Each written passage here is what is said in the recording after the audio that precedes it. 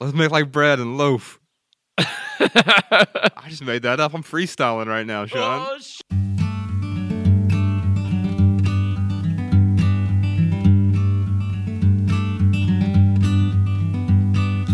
Every little thing you think that you need.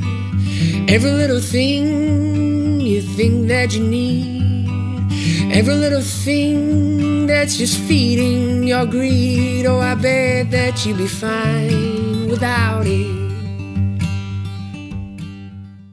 Hello, everybody. Welcome to the Minimalists Podcast, where we discuss what it means to live a meaningful life with less. Hopefully less debt today is what we're going to be talking about. My name is Joshua Fields Milburn. And I'm Ryan Nicodemus, and together we are the Minimalists. Indeed. Welcome to episode number 28. We're just talking about debt today.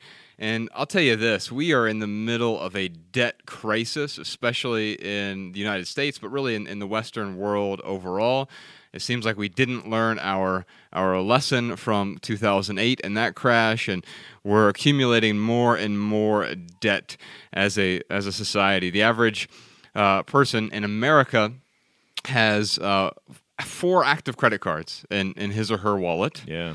1 in 10 Americans has more than 10 active credit cards. That was me back in my Lotus eating 20s.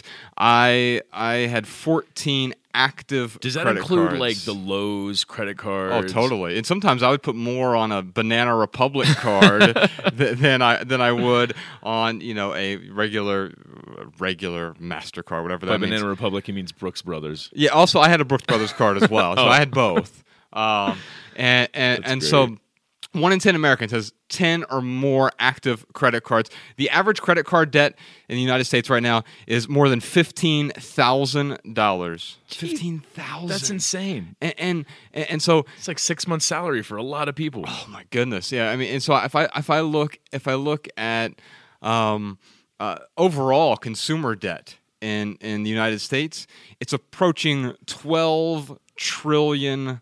What's the national debt?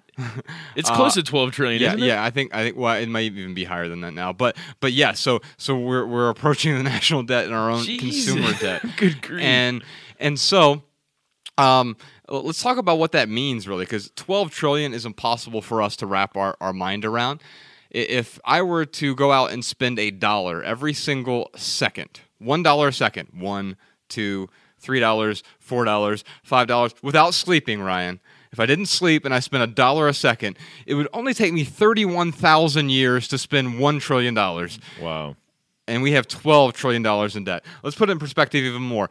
If you went out and spent $1 million, $1 million, 1 million. every single day, if you would have been doing that since the birth of the Buddha, you still would not have spent $1 trillion by now. And we have $12 trillion worth of debt. Wow. We are in the middle of a debt crisis. By the way, the national debt is $18 trillion. That's what I was thinking. I thought it was just close looked to it up. 19 at this point. That is insane, though. We keep adding to it. So that's the national debt for the United States. Our consumer debt, which is mortgages and credit cards and car loans and second mortgages and refinancing and payday loans and all of these other things, $12 trillion almost. And it's not, there isn't a lot of hope in sight. And the reason we have a debt crisis right now is we have an education crisis. And we hope to educate you today on some of our ways, because Ryan and I have been on, I would say, all 3 sides of this equation. Ryan and I grew up really poor, didn't have very much money, and we were very discontented by our lack of money. And then, of course, we climbed the corporate ladder throughout our 20s, made good money, made outstanding money. At the pinnacle of my career, I was making a couple $100,000 a year, but I was spending even better money and had massive amounts of debt. Had over 6 figures of debt, and that doesn't count my mortgage. I had close to $500,000 in debt if you added my mortgage in there. And so what we experienced was both sides there, but now we experience a different side, almost this of this triangle of living. We were poor, and then we made good money, and then we became the minimalists. We walk away from corporate careers, made appreciably less money, but in the process started living more intentionally, living more deliberately, and part of that was being more deliberate with the money that we have.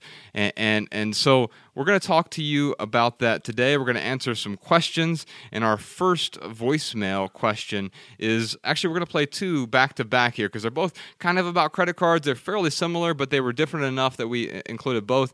We obviously can't include everyone's voicemails when they call in, but these were different. So we have a one voicemail from Andy in Chicago and then Erica in Iowa. Let's listen to those, and then we'll come back with some answers. I am trying to pay down my credit card debts right now, and I'm finally getting close to paying off my highest interest with the credit card. And I was just wondering, once I get this paid off, should I just go ahead and cancel it? I know I've read that, you don't want to cancel your credit cards right away because it'll ruin your credit score, blah, blah, blah.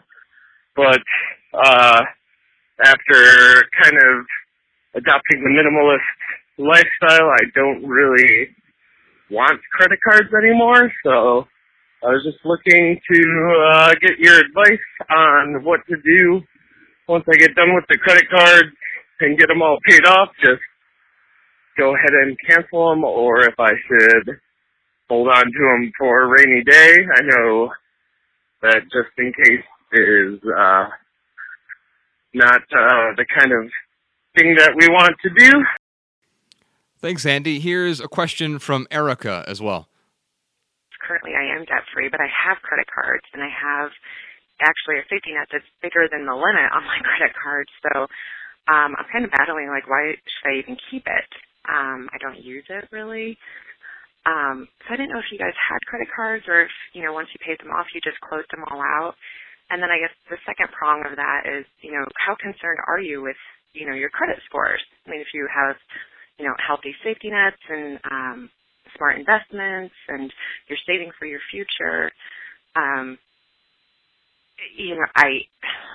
don't know. I guess I just want to know financially if, you find credit cards necessary, and are you concerned with your credit score with, closing all these, your consumer accounts and your credit cards?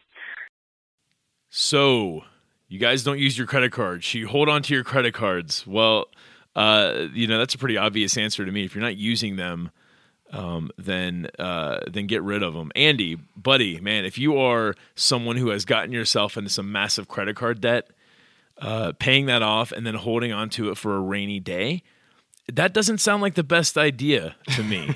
I mean, I do understand that you do need some type of security, some type of safety net. But Andy, I would encourage you to, yes, cancel your credit card. And if you need something for a rainy day, then do what Erica has done and get a safety net. Erica, yeah, I mean, you have a safety net that's bigger than your credit card limit. You don't need that credit card. Absolutely not. I would say to both of these folks, cancel your credit cards. Your credit score might go down for a little bit. But at the end of the day, if you are staying out of debt, you don't need a credit score. I mean, I hope to one day have a 0 credit score, just like Dave Ramsey. I'm not there yet, but yeah, Josh and I are not super concerned on our credit scores. In fact, some people would argue, well, you should be concerned because what if you want to go rent a place?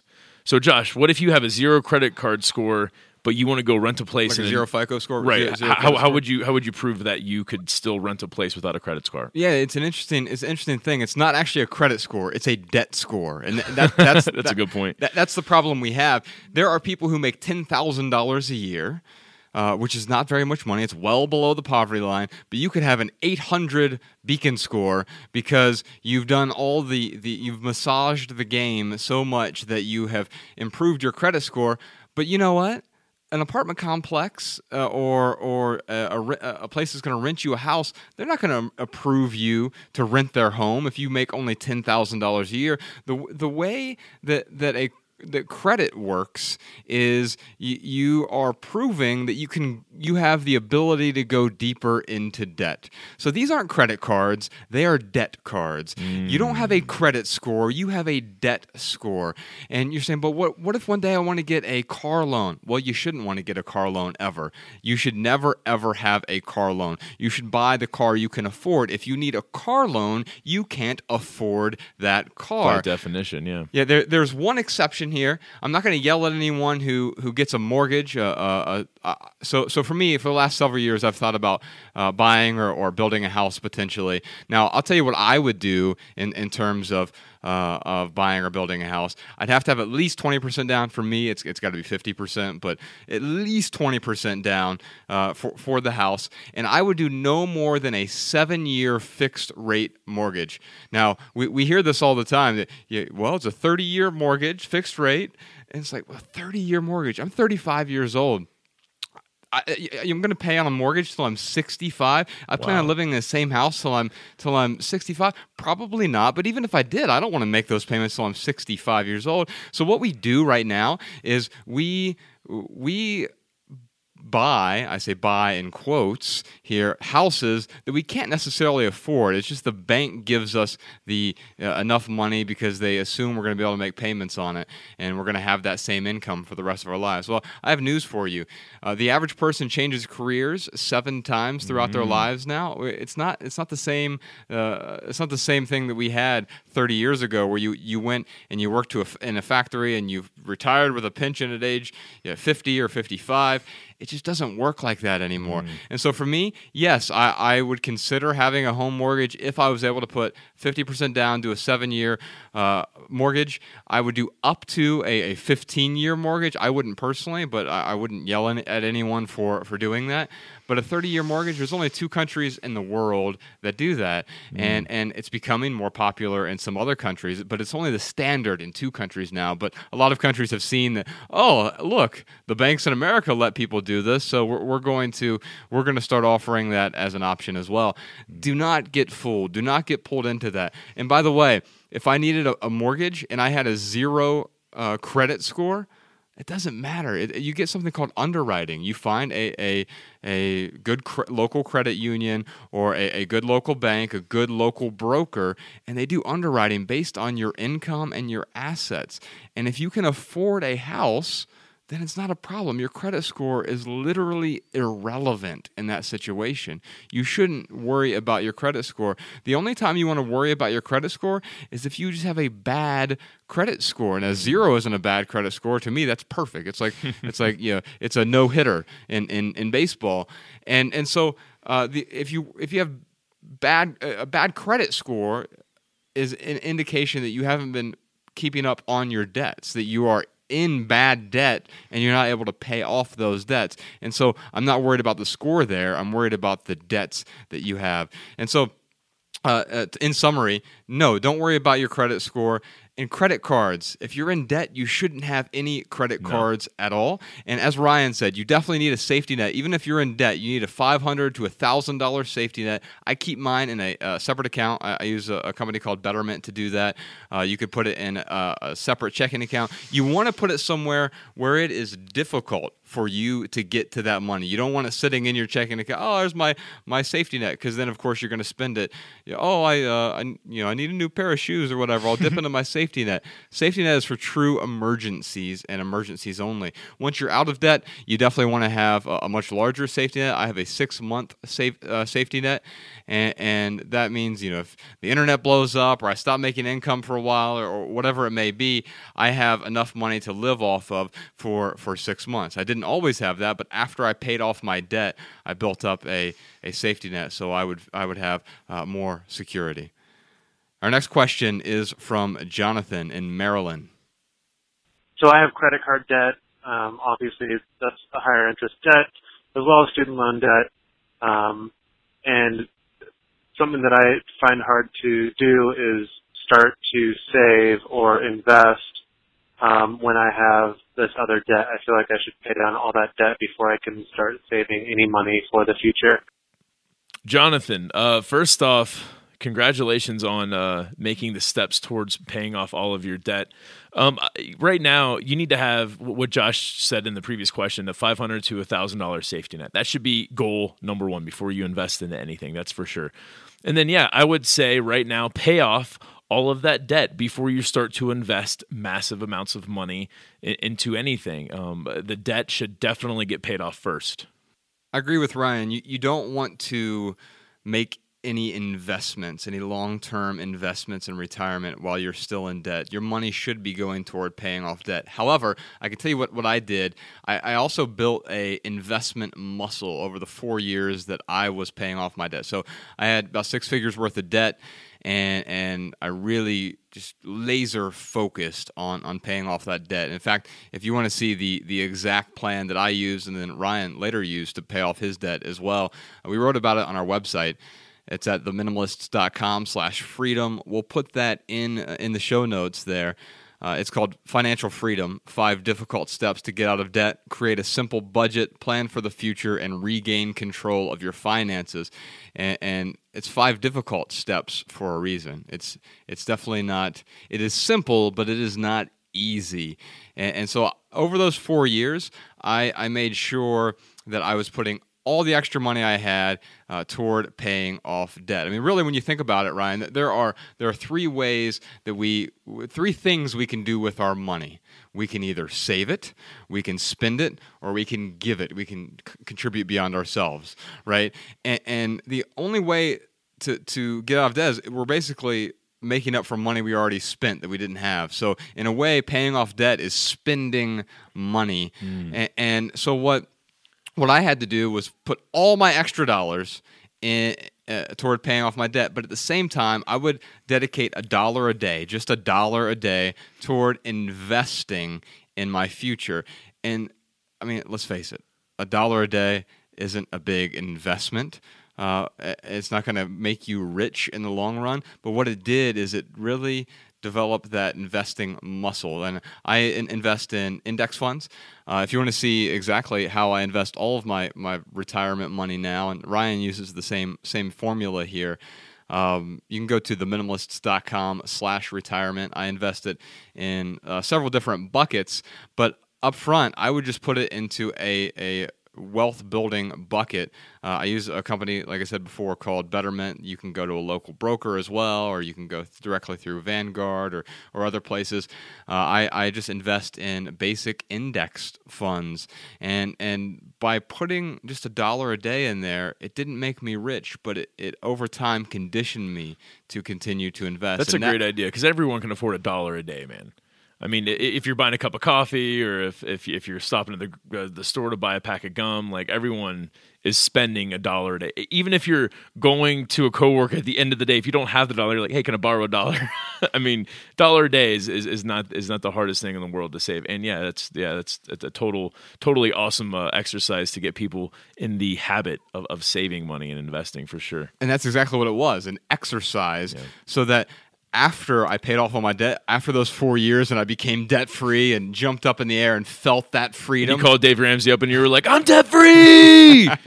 Not exactly, but I felt that way. Yeah. And I mean, it just removed this huge anchor. And now I dedicate 20% of my income at minimum to my investments, but that's because I already built that muscle. And now every single month, like clockwork, 20% of my income. And at the end of the month, after I've budgeted for everything, if I have any money left over, I put that into my investments as well. And you can see the 4 different buckets there over at theminimalists.com/retirement. That article is a long article, but it's called Retirement Planning, How to Plan for a Successful Retirement.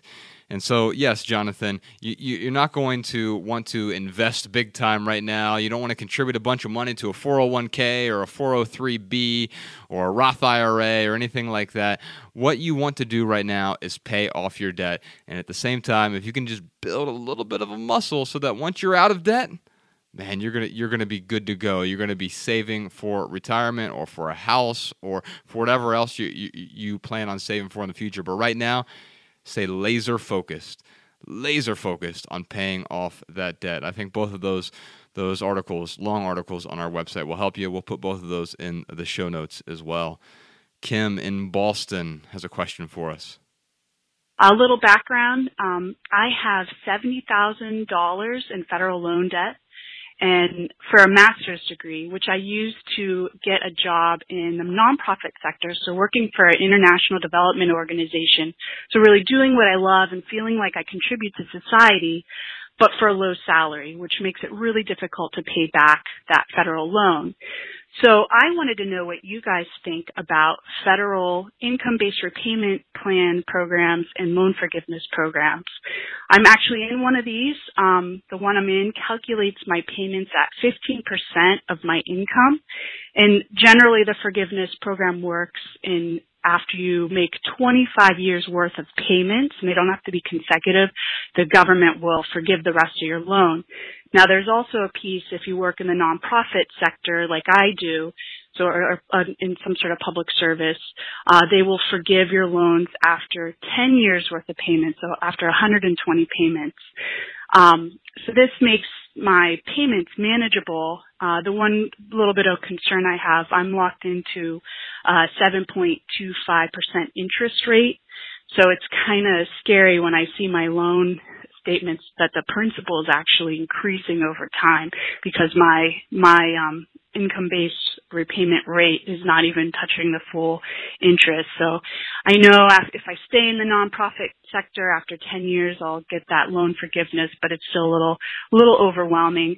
So I'm just kind of curious. It seems to me that this goes kind of counter to a lot of the advice you're giving around mortgages and whatnot, where you don't want to be locked into long-term plans. But if you're working in the nonprofit sector, and this seems like a viable option, particularly if you have federal loans, kind of what do you think about this? And then my particular situation, I mean, I can't take back the fact that I went and got this master's degree, but this is how I'm dealing with it right now. If it is a loan that you have signed on the dotted line and that you've taken on, I would say pay back your loan at all costs. I mean, that goes for anyone out there. I don't think there is any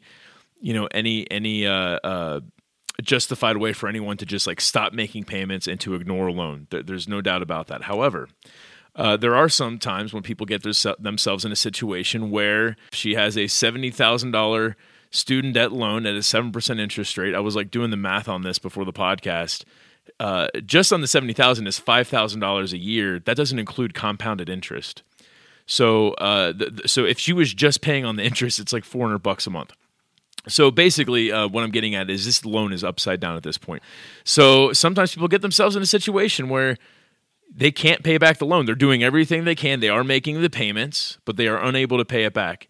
And I would say that, yes, there are some government funded, subsidized programs in place that will forgive loans. I know people do this with mortgages where they can short sell a house to avoid bankruptcy. I think those are in place for a reason. And I'm not saying that everyone should take advantage of those. Like I said at the beginning of this answer, everyone should pay back a loan that they have agreed to take out on a certain interest rate. Now, maybe you can get that interest rate lowered. There are other ways to potentially pay back that loan without having a short sale. There are other ways, but sometimes there are not. And in those cases, I think that it's okay to take advantage of those programs that help people to avoid bankruptcy. $70,000 in student loans. It's a ton.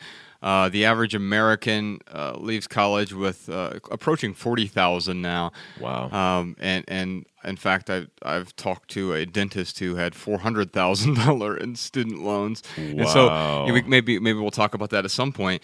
But there's basically two ways for you to pay off this debt, Kim. One is to spend less money, or two is to make more money. And I'm going to give you some examples. When I was starting to pay off some of my debts, I delivered pizzas for Papa John's several nights a week just to make some additional tips and income to pay toward my credit cards. I wish Uber would have been available then, because I certainly would have just become an Uber driver. That aligns more with my values than delivering pizza. But what I'm saying is there are other ways for you to make additional income, and you're going to have to scrimp and save, because I don't want you to be tied to this debt. You mentioned the two programs. One was 25 years, one was 10 years. I don't want you to be tied to the $70,000 for the next decade. That sounds crazy to me. I don't want you to have to go through that. It's so stressful. You don't want an anchor hanging around your neck for a quarter century or even for 10 years. And so I want you to find ways to bring more money in. Are there other ways for you to use the degree that you got to make more money at a different company? If so, that's great. If not, what are you going to do in your free time, whether it's opening your own business or doing something on the side like Uber or delivering pizza?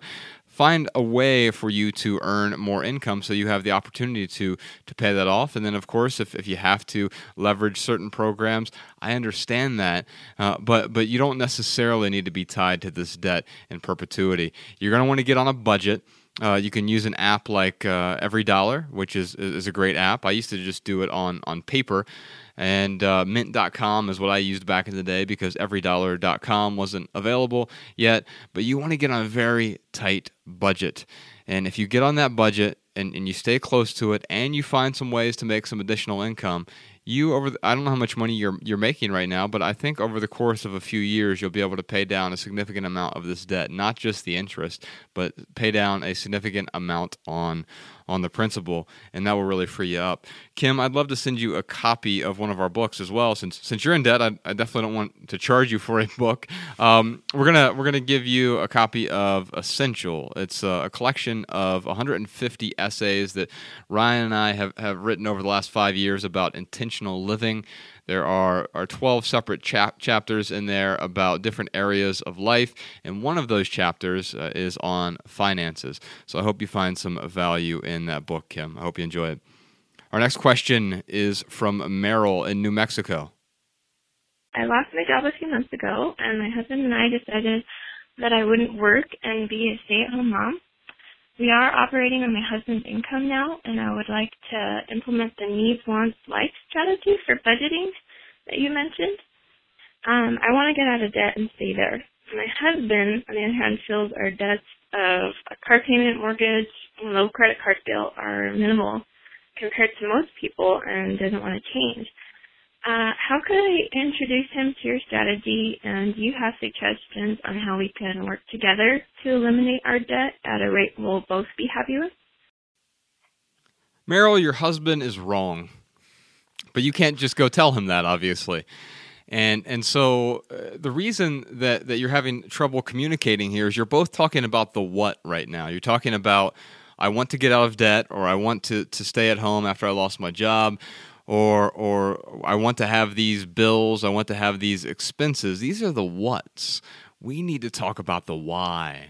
Why do you want to be debt-free? What anchors are you removing? What will that free up? Will it give you more time to stay at home? It sounds like you want to be you want to stay at home. I don't know if you're a stay-at-home mother, but I'm going to recommend that you actually get a job until you pay off your debts. Right now, if you're in debt, you want to be able to tackle that as quickly as possible.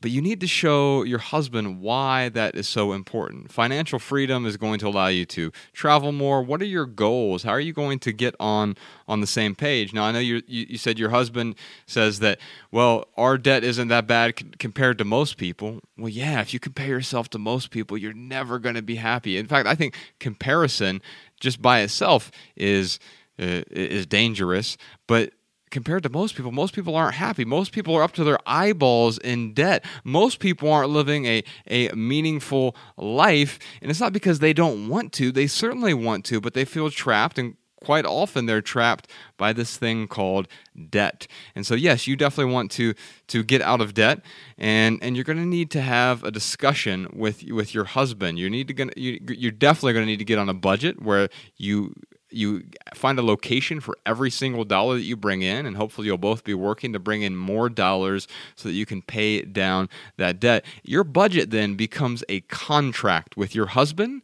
It's also a contract with yourself, but you really can't start working on that contract until you get a clear reason why you want to do this. The what is the intellectual side of things, and the intellectual side of things doesn't explain much in terms of of the why. The why is the emotion, that visceral feeling behind why you want to be debt-free. It's where you're going as opposed to where you are. And just real quick, you mentioned, Meryl, our need, want, like list. It's a budgeting tool that Ryan and I have used to be more aware of the money that we're spending. And so for those people who aren't aware of the need, want, like list, you can just go to theminimalists.com/want. We break it down for you. There's 3 different categories. You put all your expenses in, and I think that'll help other people out as well. Yeah, Meryl, I'll talk about Mariah and I. So Mariah's Ryan's partner, by the way. Yes. Mariah and I were talking about her quitting her job. This was about 8 months to a year ago. And I was like, you can totally do this. Let's talk about getting you debt free. Let's talk about, getting a 6-month salary safety net put together. And maybe you could potentially quit your job. And that was a common goal that we both kind of found that we could both work towards, because we wanted to be around each other more. She wanted to do more, she looks at me and she's like, man, I want to live that blog life, Ryan. I want to be able to, have freedom with my schedule. Even though we work a ton, our schedule is pretty much ours to manage. So that's really, what she wants to work towards, is having a schedule on her own terms. And she really, really wants that. So first, I would say, Meryl, is find something that you and your husband both really, really want, and use that as leverage to pay off debt and to work towards. And then it got to a point where with Mariah, I just one day I was like, oh wow, if she sells her car, that would get rid of most of her debt already. In fact, that was her biggest debt. It was the only debt she had left. Wow. Okay. Yeah, so I'm like, man, if she could sell her car, she would be debt free. Oh, by the way, she's been making double payments on her car, so then she'd have a few $1,000s on top of, after paying off the debt, she'd have a few $1,000s to put away into savings. And long story short, I went to her and I'm like, Mariah, you could sell your car. We can go down to one car. And you could even get there faster. And her initial reaction was, no, I don't want to sell my car. A car, especially in Montana, it equals freedom in a lot of cases. You can get around Missoula really, really well without a car. Outside of Missoula, it's very, very difficult to get anywhere if you don't have a car. So she didn't want to give up this personal freedom. But then as time went on, and it wasn't that much time, just a couple weeks, maybe a month, where she started to realize oh yeah, if I sell my car, I can quit my job a lot sooner. So she literally just sold her car last week. So the job was the pain point there. Yeah. It was more pain than getting rid of the car, it sounds like. Exactly. So she sold her car last week and basically was able to put a huge chunk of change into savings. She doesn't have that 6 months yet. But she will have that 6-month salary saved up by the end of August, and that is when she will quit her job. So she has a plan. Yeah, so she's got a plan. So what I'm getting at is that Mariah didn't want to give up her car, and then saw the benefits of giving up her car, saw the benefits of getting of leaving that huge pain point of her job. And all of a sudden that moved her to, yes, let's go down to one car. Now the car that she had, it was like a Chevy HHR, not a super, nice car, but it was a nice ride. I mean, much nicer than my 2004 Toyota Corolla. I think hers was like a 2010 or 2012, something like that. But it had a sunroof that didn't leak. It had heated pleather seats. Yes, it did have heated seats, man. It was awesome. So there's all these luxury amenities. Amenities? Am I saying that right? Yes.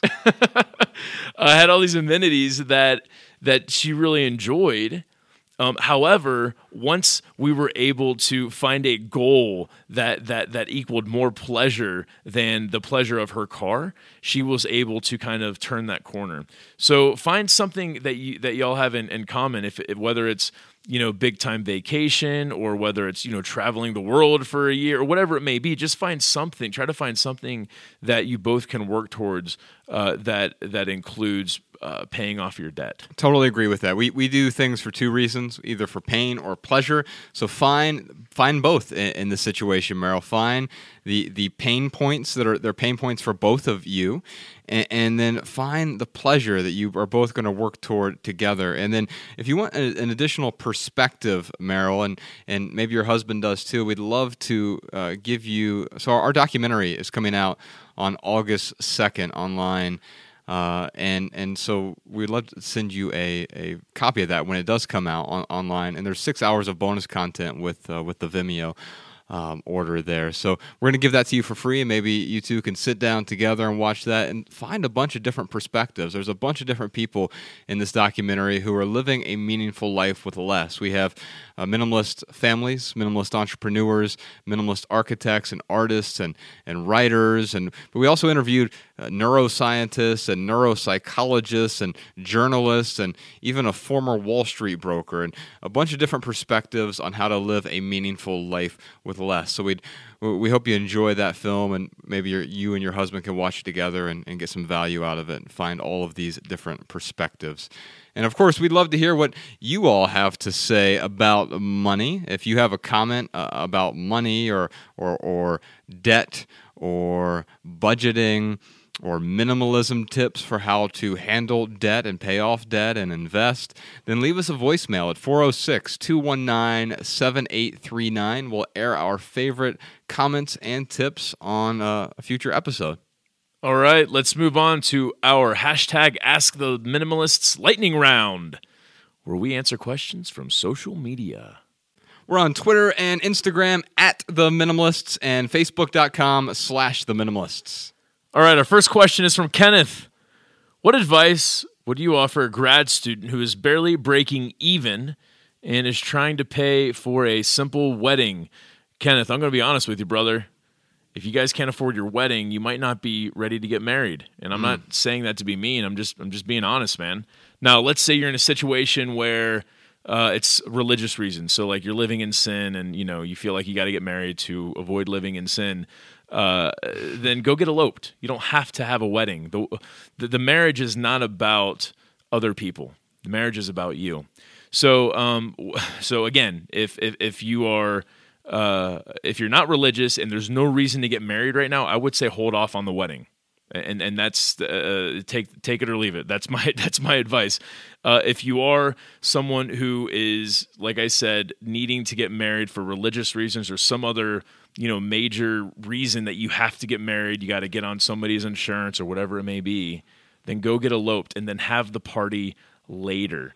But I always find it funny how people, they get in debt over weddings. Over one day a year, they will go into thousands and thousands of dollars of debt so they can impress their friends and family. $30,000 to $50,000 quite often. It's Good God. It's amazing. And so I completely agree with what Ryan's saying here. And if you're going to have a wedding, a simple wedding, remember who the wedding's for. It's for you. It's not to impress your friends or family. It should be what you want, and you also need to be ready for it, and that means you need to be able to afford it. When I bring a new purchase into my life, I ask two questions. Can I afford it, and does this add value to my life? And I would encourage you to ask those same questions with your wedding. Can I afford it right now? Meaning, am I going to go into debt? If so, then no, you can't afford it. And believe me, I got married when I was young, and we had a fairly elaborate wedding. Ryan remembers, he was in the wedding party, and we had a stretch Hummer at one point, and it was just... Good God, we did have a stretch Hummer. How absurd was that? Good grief. And we spent a ton of money, and my former spouse, she's a wonderful woman, and she wanted this elaborate wedding. Her dad actually helped pay for some of it, but her parents are both factory workers. They didn't have a lot of money. And so we ended up just taking on the debt. We put it on credit cards and a bunch of other stuff. That was part of our 6 figures worth of debt, was building up this elaborate wedding. And so you were married for how many years? I was with her for 8, married for 6. Okay, married for 6 years. When you were divorced, you were still paying off the wedding. That is true. Wow. That is absolutely true. And that's, wow, that That's insane. Enlightening. Yeah, man. it really is, man. When you think about the ceremony itself lasts something like 16 minutes, and so it's not and then you have, of course, a celebration or whatever afterwards. Who's the celebration for, though? It's for you. Dude, I don't mean to be a jerk right now, Uh-huh. but besides like taking pictures outside the Stretch Hummer, Uh-huh. like we would have to like have a conversation for you to really jog my memory of the wedding. Yeah. Like I really don't remember the reception. I barely remember being in the church. No, I remember it being beautiful. I remember. Not that it wasn't memorable. I'm in the same position as you, man. Yeah. I don't remember a whole lot of it. Like, I remember showing up and like having a tuxedo on. Yeah, I barely remember my own wedding too. Yeah. Yeah. Wow. Yeah. So, the wedding is for you if you're going to have it, and just keep that in mind. We're not there to impress others. All right. Our next question is from Liho. I'm finally debt-free. Yay. Congratulations. Woo! Please guide me on how to go about investing in the stock market. Please give me some beginner's tips. Well, I say put all your money in Enron. 1990s joke. Wow. Yeah. For those of you who haven't seen The Big Short, it didn't have to do with Enron necessarily, but the financial collapse of 2008. That was a great film. That's shows us what not to invest in. So let's talk about how to invest your money. So let's go back to the retirement planning article, which is theminimalists.com/retirement. And I'm going to sort of guide you through some retirement or some investing principles, really, because that's what we're investing in. We're investing in the future. As I mentioned earlier, there are three things you can do with your money. You can spend your money, you can save your money, you can contribute. I'll tell you the order that I do it in. I save first, so if I make $100, I save at least $20, and then I contribute. If I make $100, I give at least $10. It's generally more than that, and then I have the other 70% to live off of, and generally I have plenty left over to invest and to contribute beyond myself. But we're really talking about that saving part. We're saving for the future, whether that's to buy a house one day or for retirement, etc. I invest my money in index funds. And the reason that I prefer index funds over mutual funds is the stock market tends to outperform about 90+% of mutual funds. So an index fund like the S&P 500 is a really good place to start.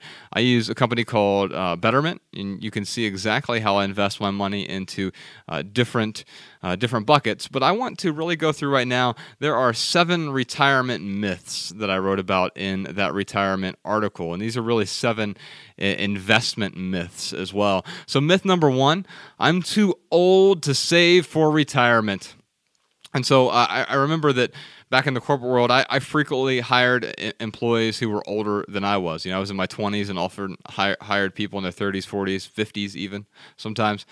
And a lot of these people had no retirement savings plan.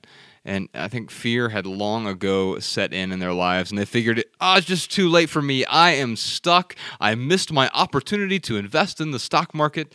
And man, nothing could be farther from the truth.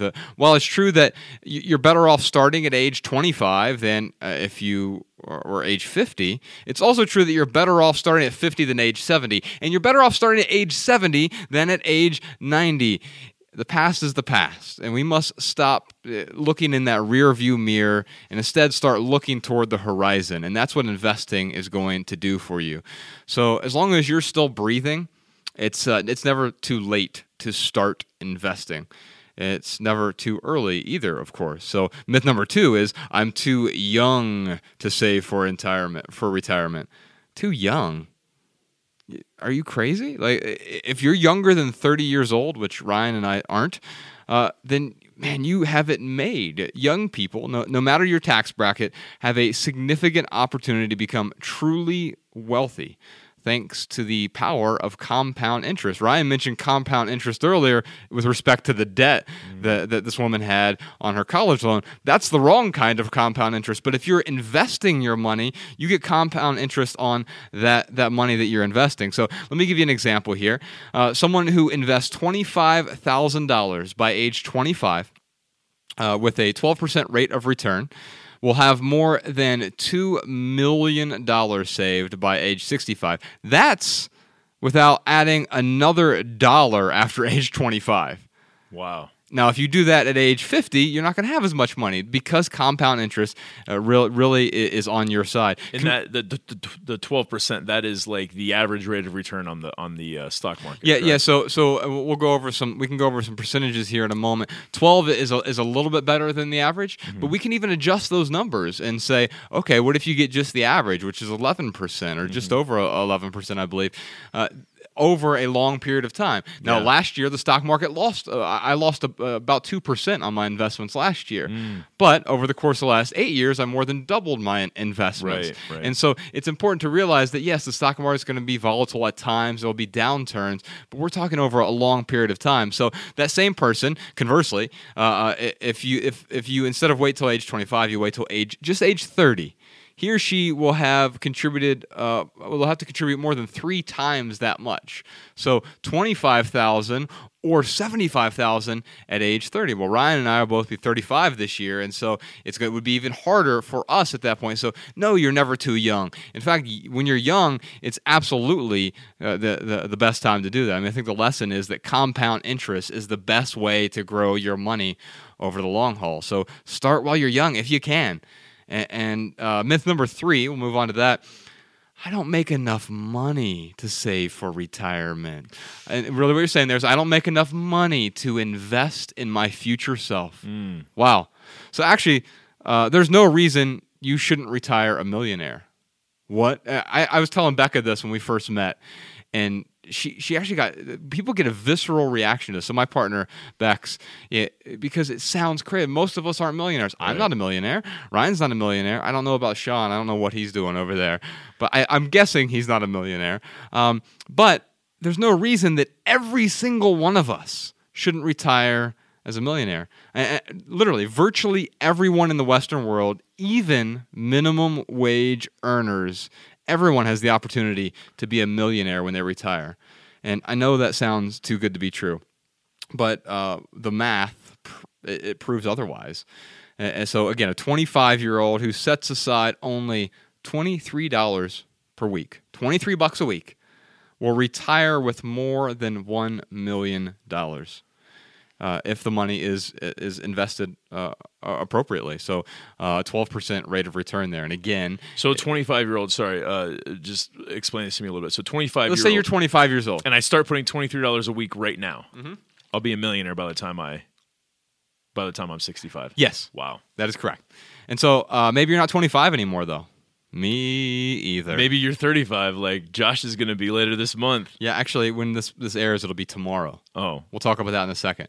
And I think that's okay. I mean, us older folks, we simply need to adjust accordingly. And it's not going to be $23 per week, but everyone at age 25 has the opportunity to become a millionaire. And even beyond that, you just got to invest more per week. And if you don't have the money, like I said earlier, you can find other ways to get income, whether it's delivering pizza or it is driving for Uber or finding a higher paying job or learning a skill set, starting your own business. I mean, one of the best things Ryan and I ever did was leave the corporate world because it gave us the freedom to start our own business. And yes, we work a lot, as Ryan mentioned, but we're in control of our own destiny now. You know, before someone else was writing our paycheck, and we could be fired in a day. We could, the company could go under. In fact, we were talking about this on last week's podcast, Ryan. I said, I'm about to turn 35, and my plan was to be a senior VP by age 35, right? Mm-hmm. Well, think about that. If I would have stuck that plan out, that wouldn't have actually happened because the division that we worked for was acquired by a larger company, and everyone there was essentially right-sized. Yes, I think that's the appropriate HR term. Reappropriated to other companies. Yeah. So actually, no. I had a boss one time. One of my favorite mentors. When he would let go of someone, he said he promoted them to the marketplace. Good God. But so here's the thing.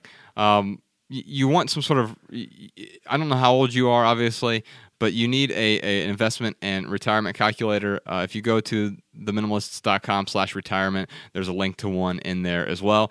Let's go through these other myths really quickly. Myth number 4, inflation will hurt my investment nest egg. This is the only myth that's actually partially true. However, the truth is irrelevant in this case. While it's true that $100 10 years from now will probably possess less buying power than $100 today, the flip side of that coin is also true and considerably more important. Your $100 10 years from now will be worth infinitely more than your friend's $0 that he invested. Amen. In fact, solid investments are the only way to outpace inflation. Some people are like, what if I buy gold? Gold makes about 2% a year on average and is really volatile. It's not something I would ever do. I would never buy commodities, in fact. And so that doesn't even outpace inflation most years. And so it's better to invest your $100 now than it is to keep it in the bank or under your mattress. Now you might say, I invested my $100 and then the stock market goes down 2% this year. Now I have only $98. That's true. And sometimes you start investing at the wrong time. Mm-hmm. And that happened to me. 2008, I lost half of my net worth in my 401k, basically. And it took me another six or so years to get that back, and then eventually start making more money on top of that. It's funny, like when the stock market goes down, like last year, everyone lost 2% on if they were invested in index funds. Uh-huh. I just look at it like, oh wow, I should buy more index funds. The stock market is on sale right now. Yes, that's exactly what we should look at it. But our emotions don't let us do that. Oh no, there's a 10% dip in the stock market. Great, the stocks just went on sale 10%. Mm-hmm. And I think that's a way to do it. I don't invest in individual stocks. We could talk about that in a moment. Let's talk about myth number 5 first, though. Number 5, I'd rather spend my money on something else instead of investing. Well, I get it, and intentions are good, and I think this excuse, it occasionally sounds like one of the most compelling reasons to avoid saving for your future. And I think it's true that sometimes we selfishly cling to money. We use our income to purchase like all of these trinkets and shiny objects and the trophies of ostensible success, basically. New cars and new electronics and all the accoutrements of consumerism. But frequently, we want to use our money also to contribute beyond ourselves, to charities and nonprofits and of course, to loved ones in need. And I think contribution to others is certainly admirable. And I believe ultimately, it's the reason we live. Giving is living. So of course, I want you to contribute generously. But I've also found that the best way to help others is to help yourself first. The best way to give generously is to have more to give, right? And so investing in yourself first helps you flex your own giving muscle. There's a reason that airlines tell you to secure your own oxygen mask before helping others, right? If it's easier for you to breathe, it's easier for you to help others in need. Myth number 6 is the stock market isn't safe. Oh no. Translation, you don't understand the stock market. And that's okay. I don't completely understand the stock market either. Not intimately, anyway. I'm not a financial advisor, nor do I play one on the internet or on a podcast. The only people who must have an advanced understanding of the stock market and all of its intricacies are stockbrokers and day traders and people like fund managers. And I think rather than allocating several hours a day to learn the nuances of mutual funds and index funds and individual stocks, I choose to use an investment service that basically takes the guesswork out of it. And I think it's true that any investment is going to introduce risk to the equation for you. But in the long term, the stock market has proven to be by far the best way to grow your investment and retirement savings. Over the last 25 years, including the 2008 steep decline and the subsequent Great Recession, the market has averaged a rate of return of nearly 11%. even when you account for 1929's Great Depression, so about 100 years ago now, the market has averaged greater than 9% growth over the past 100 years. And so even during the Great Depression, if you average that in, it's 9%. Which is way better than inflation, way better than the 1% you're going to get in your savings account or whatever it may be. Way better than gold. Yes, way better than gold. And we should probably talk about that at some point. So investing in the stock market is actually the most stable, good growth investment one can make in the long term, especially when using online tools like Betterment, or there are other ones out there as well, that they really help you outperform the market in many ways and do things like tax loss harvesting. I don't even really know how to do that, but a firm like Betterment does that for us. So I don't even know what it is really. I just get an email. It's like, hey, you just made $200 on tax harvest. What is it again? Tax loss harvesting. Tax loss harvesting. Yeah. And I'm like, so, great. Basically, they're constantly rebalancing your portfolio, so you're not spending hours a week trying to do it yourself. And again, this isn't just a plug for Betterment. There are other ones out there as well. You can find a local broker as well. And the final myth that I have here, myth number 7: I don't have enough time or knowledge to manage my retirement savings. It's true that you and I will likely never have as much financial wisdom as the experts, the people you see on like Fortune magazine or whatever.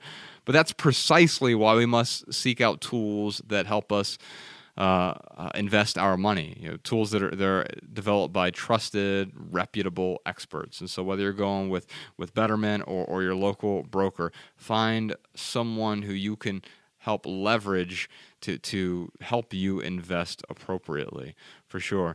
I think the reason I use online investing tools is they allow me to control my money without being overtly controlling. Like I think it's a bad idea to log in every day and see how the stock market's doing. I'll go on about twice a year. Talk about a roller coaster, man. Yeah, you'll just get your emotions up. And an investment should never be a emotional exercise. This should be 100% intellectual exercise. This is the what side of things. Yeah. And you'll understand the why. That's the emotion. Like I want to be able to have security in retirement.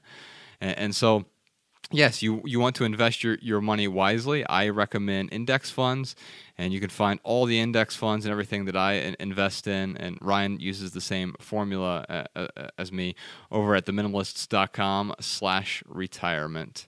And before we wrap up this question, I do want to talk about 5 investments to avoid real quick. So whether you use any of our tactics or not, I would definitely be remiss if I didn't at least warn you about these investments to avoid. Number 1, cash value life insurance. Cash value plans such as whole life or universal life are horrible investments. Life insurance should not be treated as an investment. It must be treated as what it is. It's insurance. Your car insurance isn't an investment, right? Your health insurance isn't an investment. And so if you have dependents, then yes, I strongly recommend you do have life insurance, unless you are wealthy enough to self-insure. And even then, it often makes sense because it's relatively inexpensive to get term life insurance. So you want to find good term life insurance. Do not let anyone sell you any life insurance that isn't term life insurance. And if you're, quote, invested in other types of life insurance, I would find a way to get out if I were you. Number 2, individual stocks. Unless you are an expert day trader, individual stocks pose way too much risk to the average investor. You may want to do it for fun sometimes or whatever if you're completely out of debt and you want to give it a spin to, buy Google stock or something like that. But the truth be told, even if your employer offers a quote special rate for their stock, I would not invest any of my money into a single stock, not even reputable stocks like Apple or Google with good performance. It's simply too high risk for my taste. And so I want my money to grow over time, and I prefer to get rich slowly instead of get rich quick, because get rich quick is a good way to go broke. Quick. Go broke quick? Yeah, absolutely. Yeah. And so there's usually just a bad outcome with trying to get rich quick. And so keep that in mind. I don't invest in individual stocks just because I don't have the know-how. Number 3? Yeah, I have invested in some like in Tesla and like SpaceX because I do believe in those guys. Sure. But I do view it as entertainment. Yeah, and also in a weird way, because you believe in it, there. it's also contribution, right? Yeah. Because you're like, how do I contribute to this cause that I believe in? Right. And one way to do it is to buy. But I have lost my ass on it over the last year. Absolutely. It's even more of a roller coaster than the index funds. Well, there you go. Yeah. So number 3 is gold, silver, and precious metals. So we talked about this a little bit, but like individual stocks, these metals are fraught with just way too much risk, especially when you compare them to index funds. And even worse, gold and silver, just like oil, they're commodities. And commodity prices are manipulated by speculation and by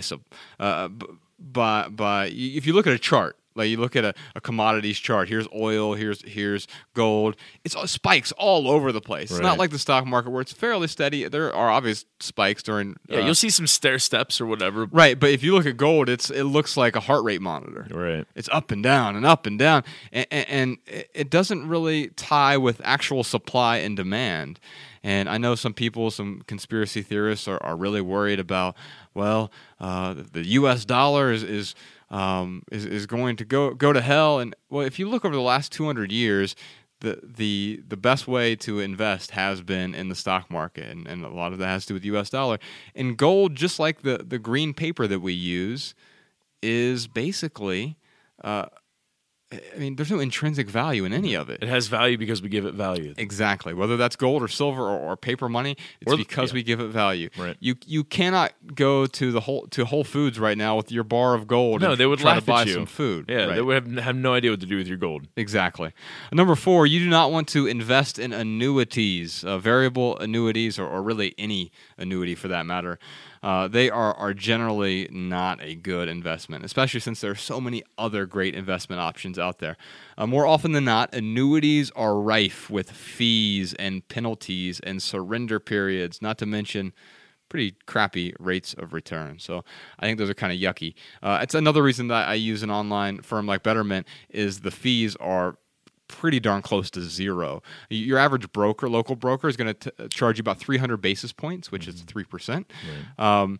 A lot of online firms are going to charge you about 15 basis points, so 15 versus 300 basis points, and that's because they eliminate a lot of the middlemen, so to speak. And last, the other thing you should not invest in are just low interest yielding investments. If you're investing for greater than 5 years, then low interest yielding investments such as CDs, saving accounts, individual bonds, and things like that, they're poor investments because the interest earned usually it doesn't outpace inflation. But sometimes bonds or just a savings account or whatever, they can be great options if you're going to save for fewer than 5 years, if you want to reduce your overall risk.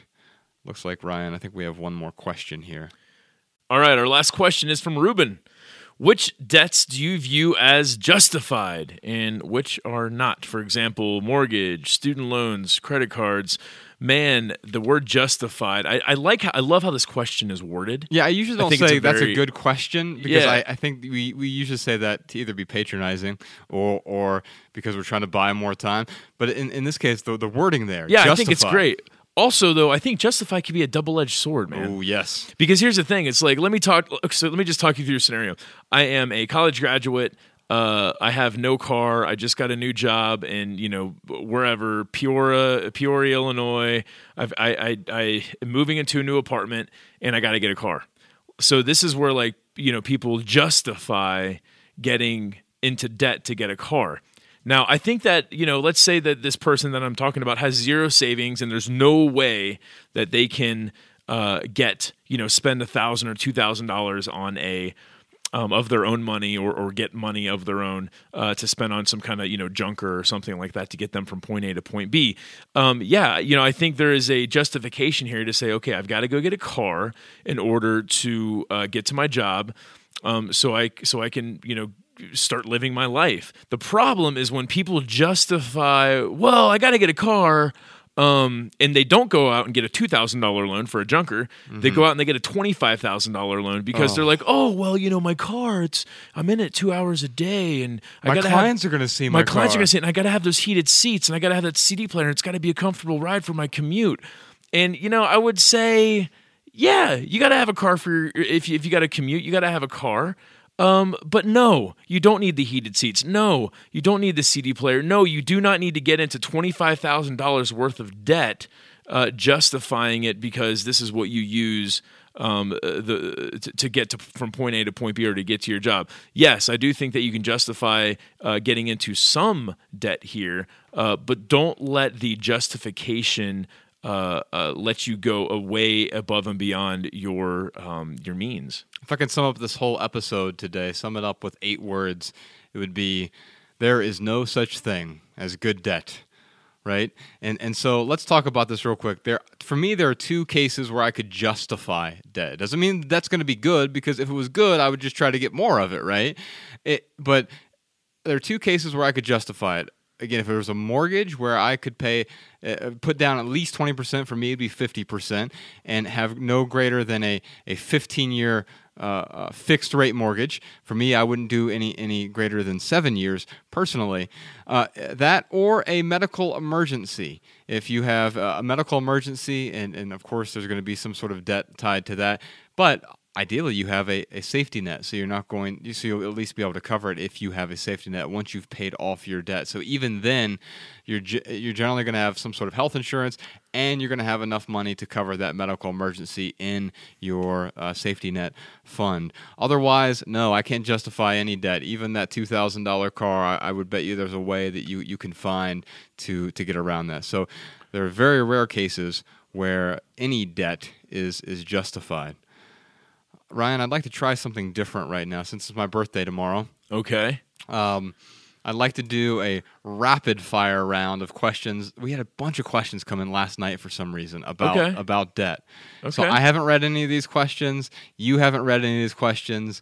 And then I'm just going to give my birthday rapid fire response. And if you have anything to add to it, okay. If you're good with that. Yeah, go for it, man. Colleen asks, advice for merging households, getting married when one of you has no debt, me, and the other has $40,000 in debt. Well, Colleen, you are a bit mistaken. There's a crack in your logic here. His debt becomes our debt when you get married. So I need you to treat it that way. Once you're merging your household, you're going to want to merge your checking accounts. You don't want separate money, and you're also going to want to budget safely together. Well, I will say that maybe they do want some separate savings, maybe. But for all intents and purposes, I disagree. Let's talk about it. So you think Mariah should put her 6-month safety net into my Betterment account? If you decide to get married, absolutely not. Do you think I should have access to that 6-month safety net? I think that if you're married, yeah, absolutely, you should. If you're joining your households together, is that like a fail safe? Like if the other one dies, like you have access to it, and you don't have to go through getting access to their account. Yeah, I could see that. You would want to have access to it, but you also want to set up. Mariah and I are never going to get married though, so then there's no reason for me to have access to her accounts. Yeah, exactly. Okay. Yeah, but they're merging their households here, and they're going to want the same checking account, and basically, you just don't want to hide money from each other. Of course not. And that's really where I'm going here is you do not want to hide money. Your money becomes our money when you're getting married. So your checking account should be combined. Otherwise, I mean, the 2 things people argue about are what? Sex and money. And it's money over sex usually. That's terrible. It really is. And so the way to avoid that, have a budget every month. Realize this is now our money. It's not his debt anymore. It is also yours. It's yours together. Emma asks about UK student debt. It's completely different from the US and is the only logical way to go to university for most people. Oh, wow. Emma, that's bullshit. Well, it is with that idea or with that attitude. Yeah, I mean, here's the thing, Emma. You can go. I mean, there are countries. God, I forget the name of the freaking country, but there are countries where you can go to school for free. Like you got to move there, you got to live there.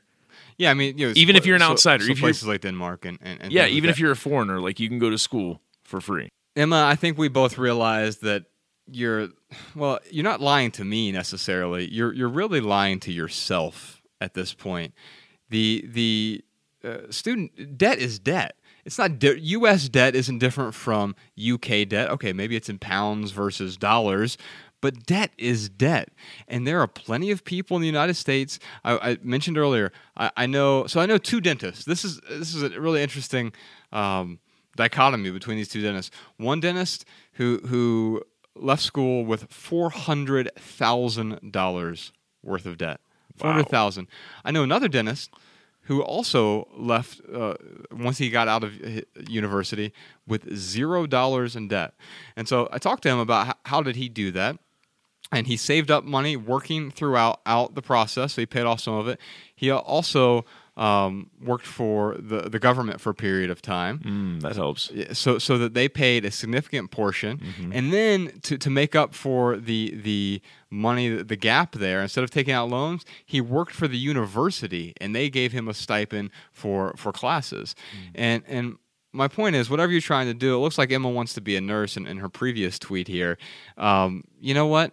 There are all you have to do is find a nurse or two and who got out of school without debt. No, that's a follow their template. No, that's good advice, man. Because I guarantee you there are nurses in the UK who have went through nursing school and left with zero debt. Absolutely. That's all you have to do. Otherwise, you're not being completely truthful with yourself. You're using words like it's completely different. It's the only logical way. No, it's the only illogical way to get through university. Because here's the thing: if you get out without any debt, you're going to make a pretty darn good income. In the United States, the average nurse is going to make upwards of $90,000. That's pretty amazing, but not if you have a crippling amount of debt. So let that debt go, and you're gonna be on the way to living a amazing life where you can contribute to others, you can save for your retirement, and you can live within your means very comfortably. Maxine says, what do you think about borrowing for real estate investment? Renting to someone that pays the debt for you? Well, I think real estate can be an investment. I don't think your own house is an investment. So let me delineate here. Your own house, unless you have it completely paid off, is an expense. You're paying to live there, and there are other expenses involved with any real estate: broken water heaters, air conditioning units, the roof starts to leak. They're all, and so it's not good news when you have these. And so if you have debt hanging over your head, it's certainly not an investment. And so having investment properties is great if you can afford them. You can afford them if you can pay for them. If you have to take out a mortgage, it's not an investment. It's debt. And so please keep that in mind. And your own property, it's your expense, and I would treat it as an expense until you have it completely paid off. But I think real estate for some people, if you have a knack for real estate, I certainly wouldn't want to be a landlord, but one of my best friends is a landlord. He has 20 properties, right? And he loves it. He goes to cuts the grass and everything. Loves it. Like I know people who they've done exactly what she's talking about. Like they will find a house in foreclosure. They get a really good deal on it. They take out a loan.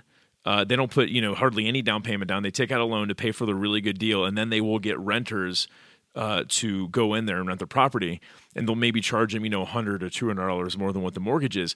So I do see that as an investment, but like I would never do that personally because I know what it is like to be a landlord, and it is stressful as hell. Yes. So for you and for me, right? Exactly. But there are some people out there like Jamar, who absolutely loves it. So could that be an investment? Yes.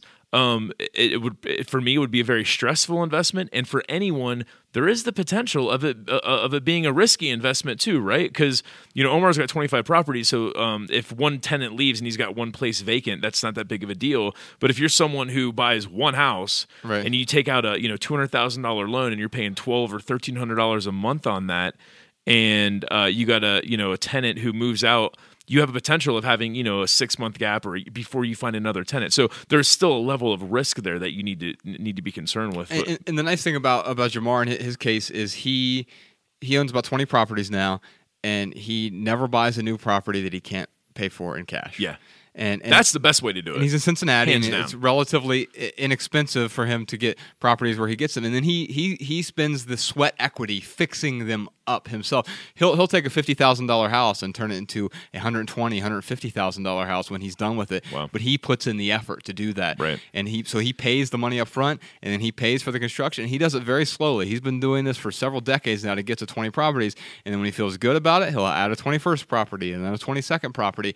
And guess what? He owns all of these properties. He's a teacher, by the way. So he teaches during the day. He's just a teacher during the day. That's how he earns his primary income.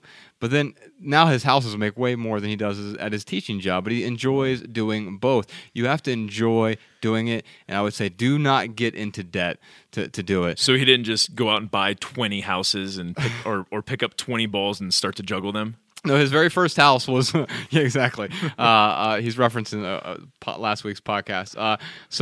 He went out and bought his first house, and it was a foreclosure. It was less than $10,000, but it looked like a $10,000 house. And he put a year worth of work into it and fixed it up, and finally started renting it to someone, and then eventually made enough money to get his second property and his third property, and then he bought an apartment building, and it just went from there. So yes, it can be an investment if you can afford it. You wouldn't borrow money, though, to go put it in the stock market either. Natalie says, how do you feel about small business loans, borrowing money from friends and family, or raising investment money? It's all a form of debt. I agree. Although let me add something here. And I'm glad you asked this because it's an important point to touch on. I would never, ever, ever borrow money from friends or family, and I also will not loan money to friends or family. Now, I will give money to friends and family if they need it. If Ryan came to me and said, Josh, man, I'm really struggling right now. I really need $1,000. Can I borrow it from you? I'd say no, but you can have $1,000. I love you. I care about you. You can have this. But it changes the power dynamic in a relationship when you do that. You don't want to be beholden to your friends and family, and if for some reason you default because you just can't afford it, it's going to ruin that relationship forever. Yeah. So be really careful from that. I wouldn't borrow money for the business in general. And I know startups can often be a bit different, but personally, I don't want to get into more debt. So I would start your business with what you can afford. There's a good book by Dave Ramsey. We've talked about him a couple times today called Entree Leadership. I would encourage you to read that as well. We'll put that in the show notes. Yeah, I would say 0% interest rate from a family member is much better than a 5, 6, 7% interest rate from a bank. So monetarily, maybe it would be better to borrow from a family member, but there is so much more at risk than money if you're borrowing large amounts of money from friends and family. Okay, real quick, now it's time for our added value portion of the show. This is where we each get to recommend something that has added value to our lives. And so, since we're talking about debt today, I'm going to recommend a few things. Ryan and I, a few months ago, recorded a money podcast, and you can find a lot of other thoughts about money in there. You can go back into our archives over at theminimalists.com/podcast. Also, Chris Hogan, who wrote a book called Retire Inspired. You can check out that book, or he also has a new podcast that's coming out, and I really saw it was climbing the charts. So Chris Hogan has that. I mentioned earlier, but I'll mention it one other time. If you want to have a budget, which everyone should have a budget, especially if you are in debt, check out the EveryDollar app. It's free, and it's over at everydollar.com. Yes, and if you are someone who wants to be 100% debt-free and you have not heard of Dave Ramsey, check out his podcast. He's got a book called Total Money Makeover, which is a wonderful recipe to help people become 100% debt-free. Check out Dave Ramsey, and definitely if you have time, get his book and read it, Total Money Makeover. Let's move on to Right Here, Right Now. This is where we get to talk about what's going on in the lives of the minimalists. A few things real quick. Our documentary, Minimalism, a documentary about the important things, has hit Australia, or is coming to Australia, I should say, in July. You can find that at minimalismfilm.com. There's also some additional dates in Canada, and we have about 100 screenings still going in the United States before the online release. The online release happens August 2nd. If you want to pre-order the film and get 6 hours worth of bonus content, you can do so over at theminimalists.com/order. Also, I'm teaching a 4-week How to Write Better class. let me just warn you, it takes a lot of effort and a lot of work. So if you're willing to put in a lot of effort to improve your writing, whether that's business emails or writing a book or improving your blogging skills, I'm happy to help you out. But I put a lot of effort into this class, so I require my students to do the same exact thing. I can't just upload the knowledge into your brain. It's going to require a lot of work on both of our parts. If you're interested in learning how to improve your writing, just visit howtowritebetter.org. And then also Ryan has some mentoring that he does, and he has a whole team of mentors. Yeah, if you are someone who is stuck and you need some guidance, you need some help, go to theminimalists.com/mentors. And I have a whole mentoring team there. I've, of course, myself is on there. A gentleman named Cruz Spence, who is a wonderful relationship. He's wonderful with relationships, just hands down. Anytime I need advice on relationships, that's who I go and talk to. There's a guy named Carl Widener on there. He has operated a multi-billion with a B, a multi-billion-dollar business. And he has agreed to help folks out with business plans and in their entrepreneurial endeavors. But he is a wonderful resource that he's totally there for people to take advantage of, and he charges way less on my mentoring page than he does in real life. There's Vic McGarry, who is a great health coach. He helps Josh and I with our diet and exercise, especially when we're on the road. There's just a lot of other people on there. I want to sit here and go through every single one. But the cool thing about it, Ryan, is that the team. When Ryan and I first started talking about this, he did mentoring for a long time.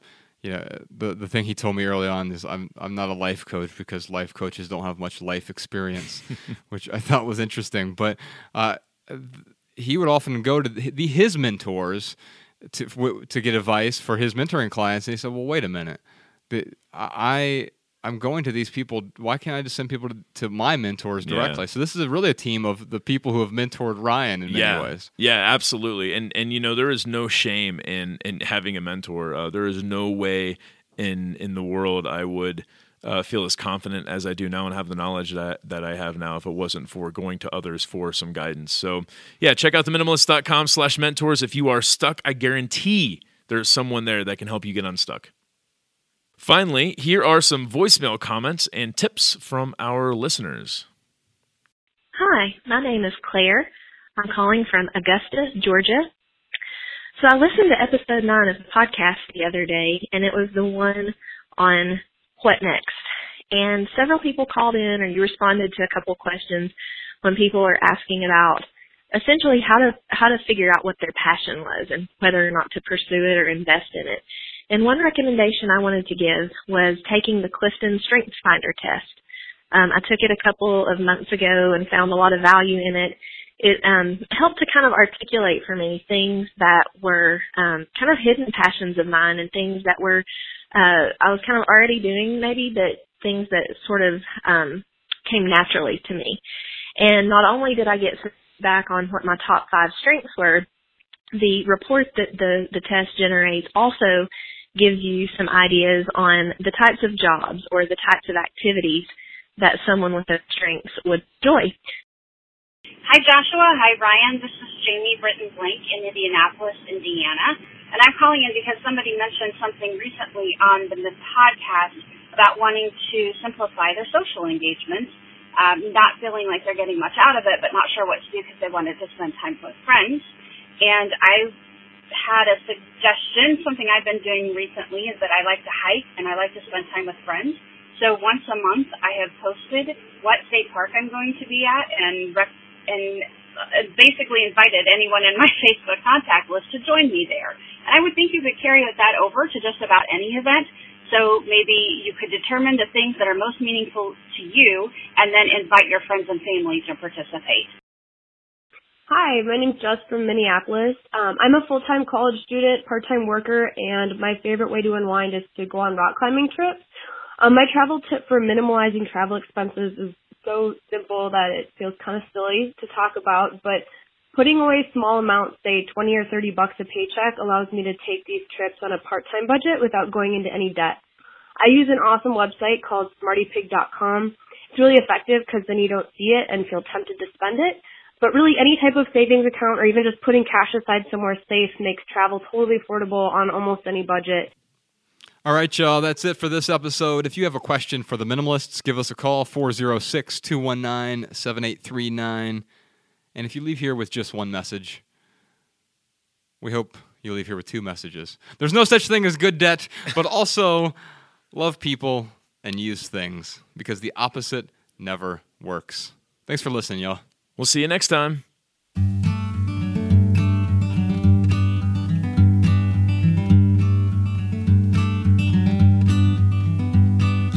Every little thing you think that you need, every little thing you think that you need, every little thing that's just feeding your greed. Oh, I bet that you'd be fine without it.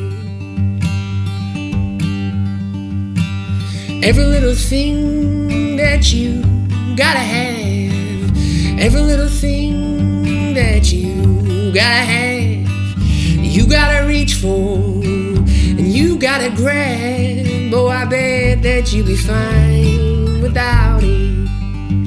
So tear your eyes away, or tear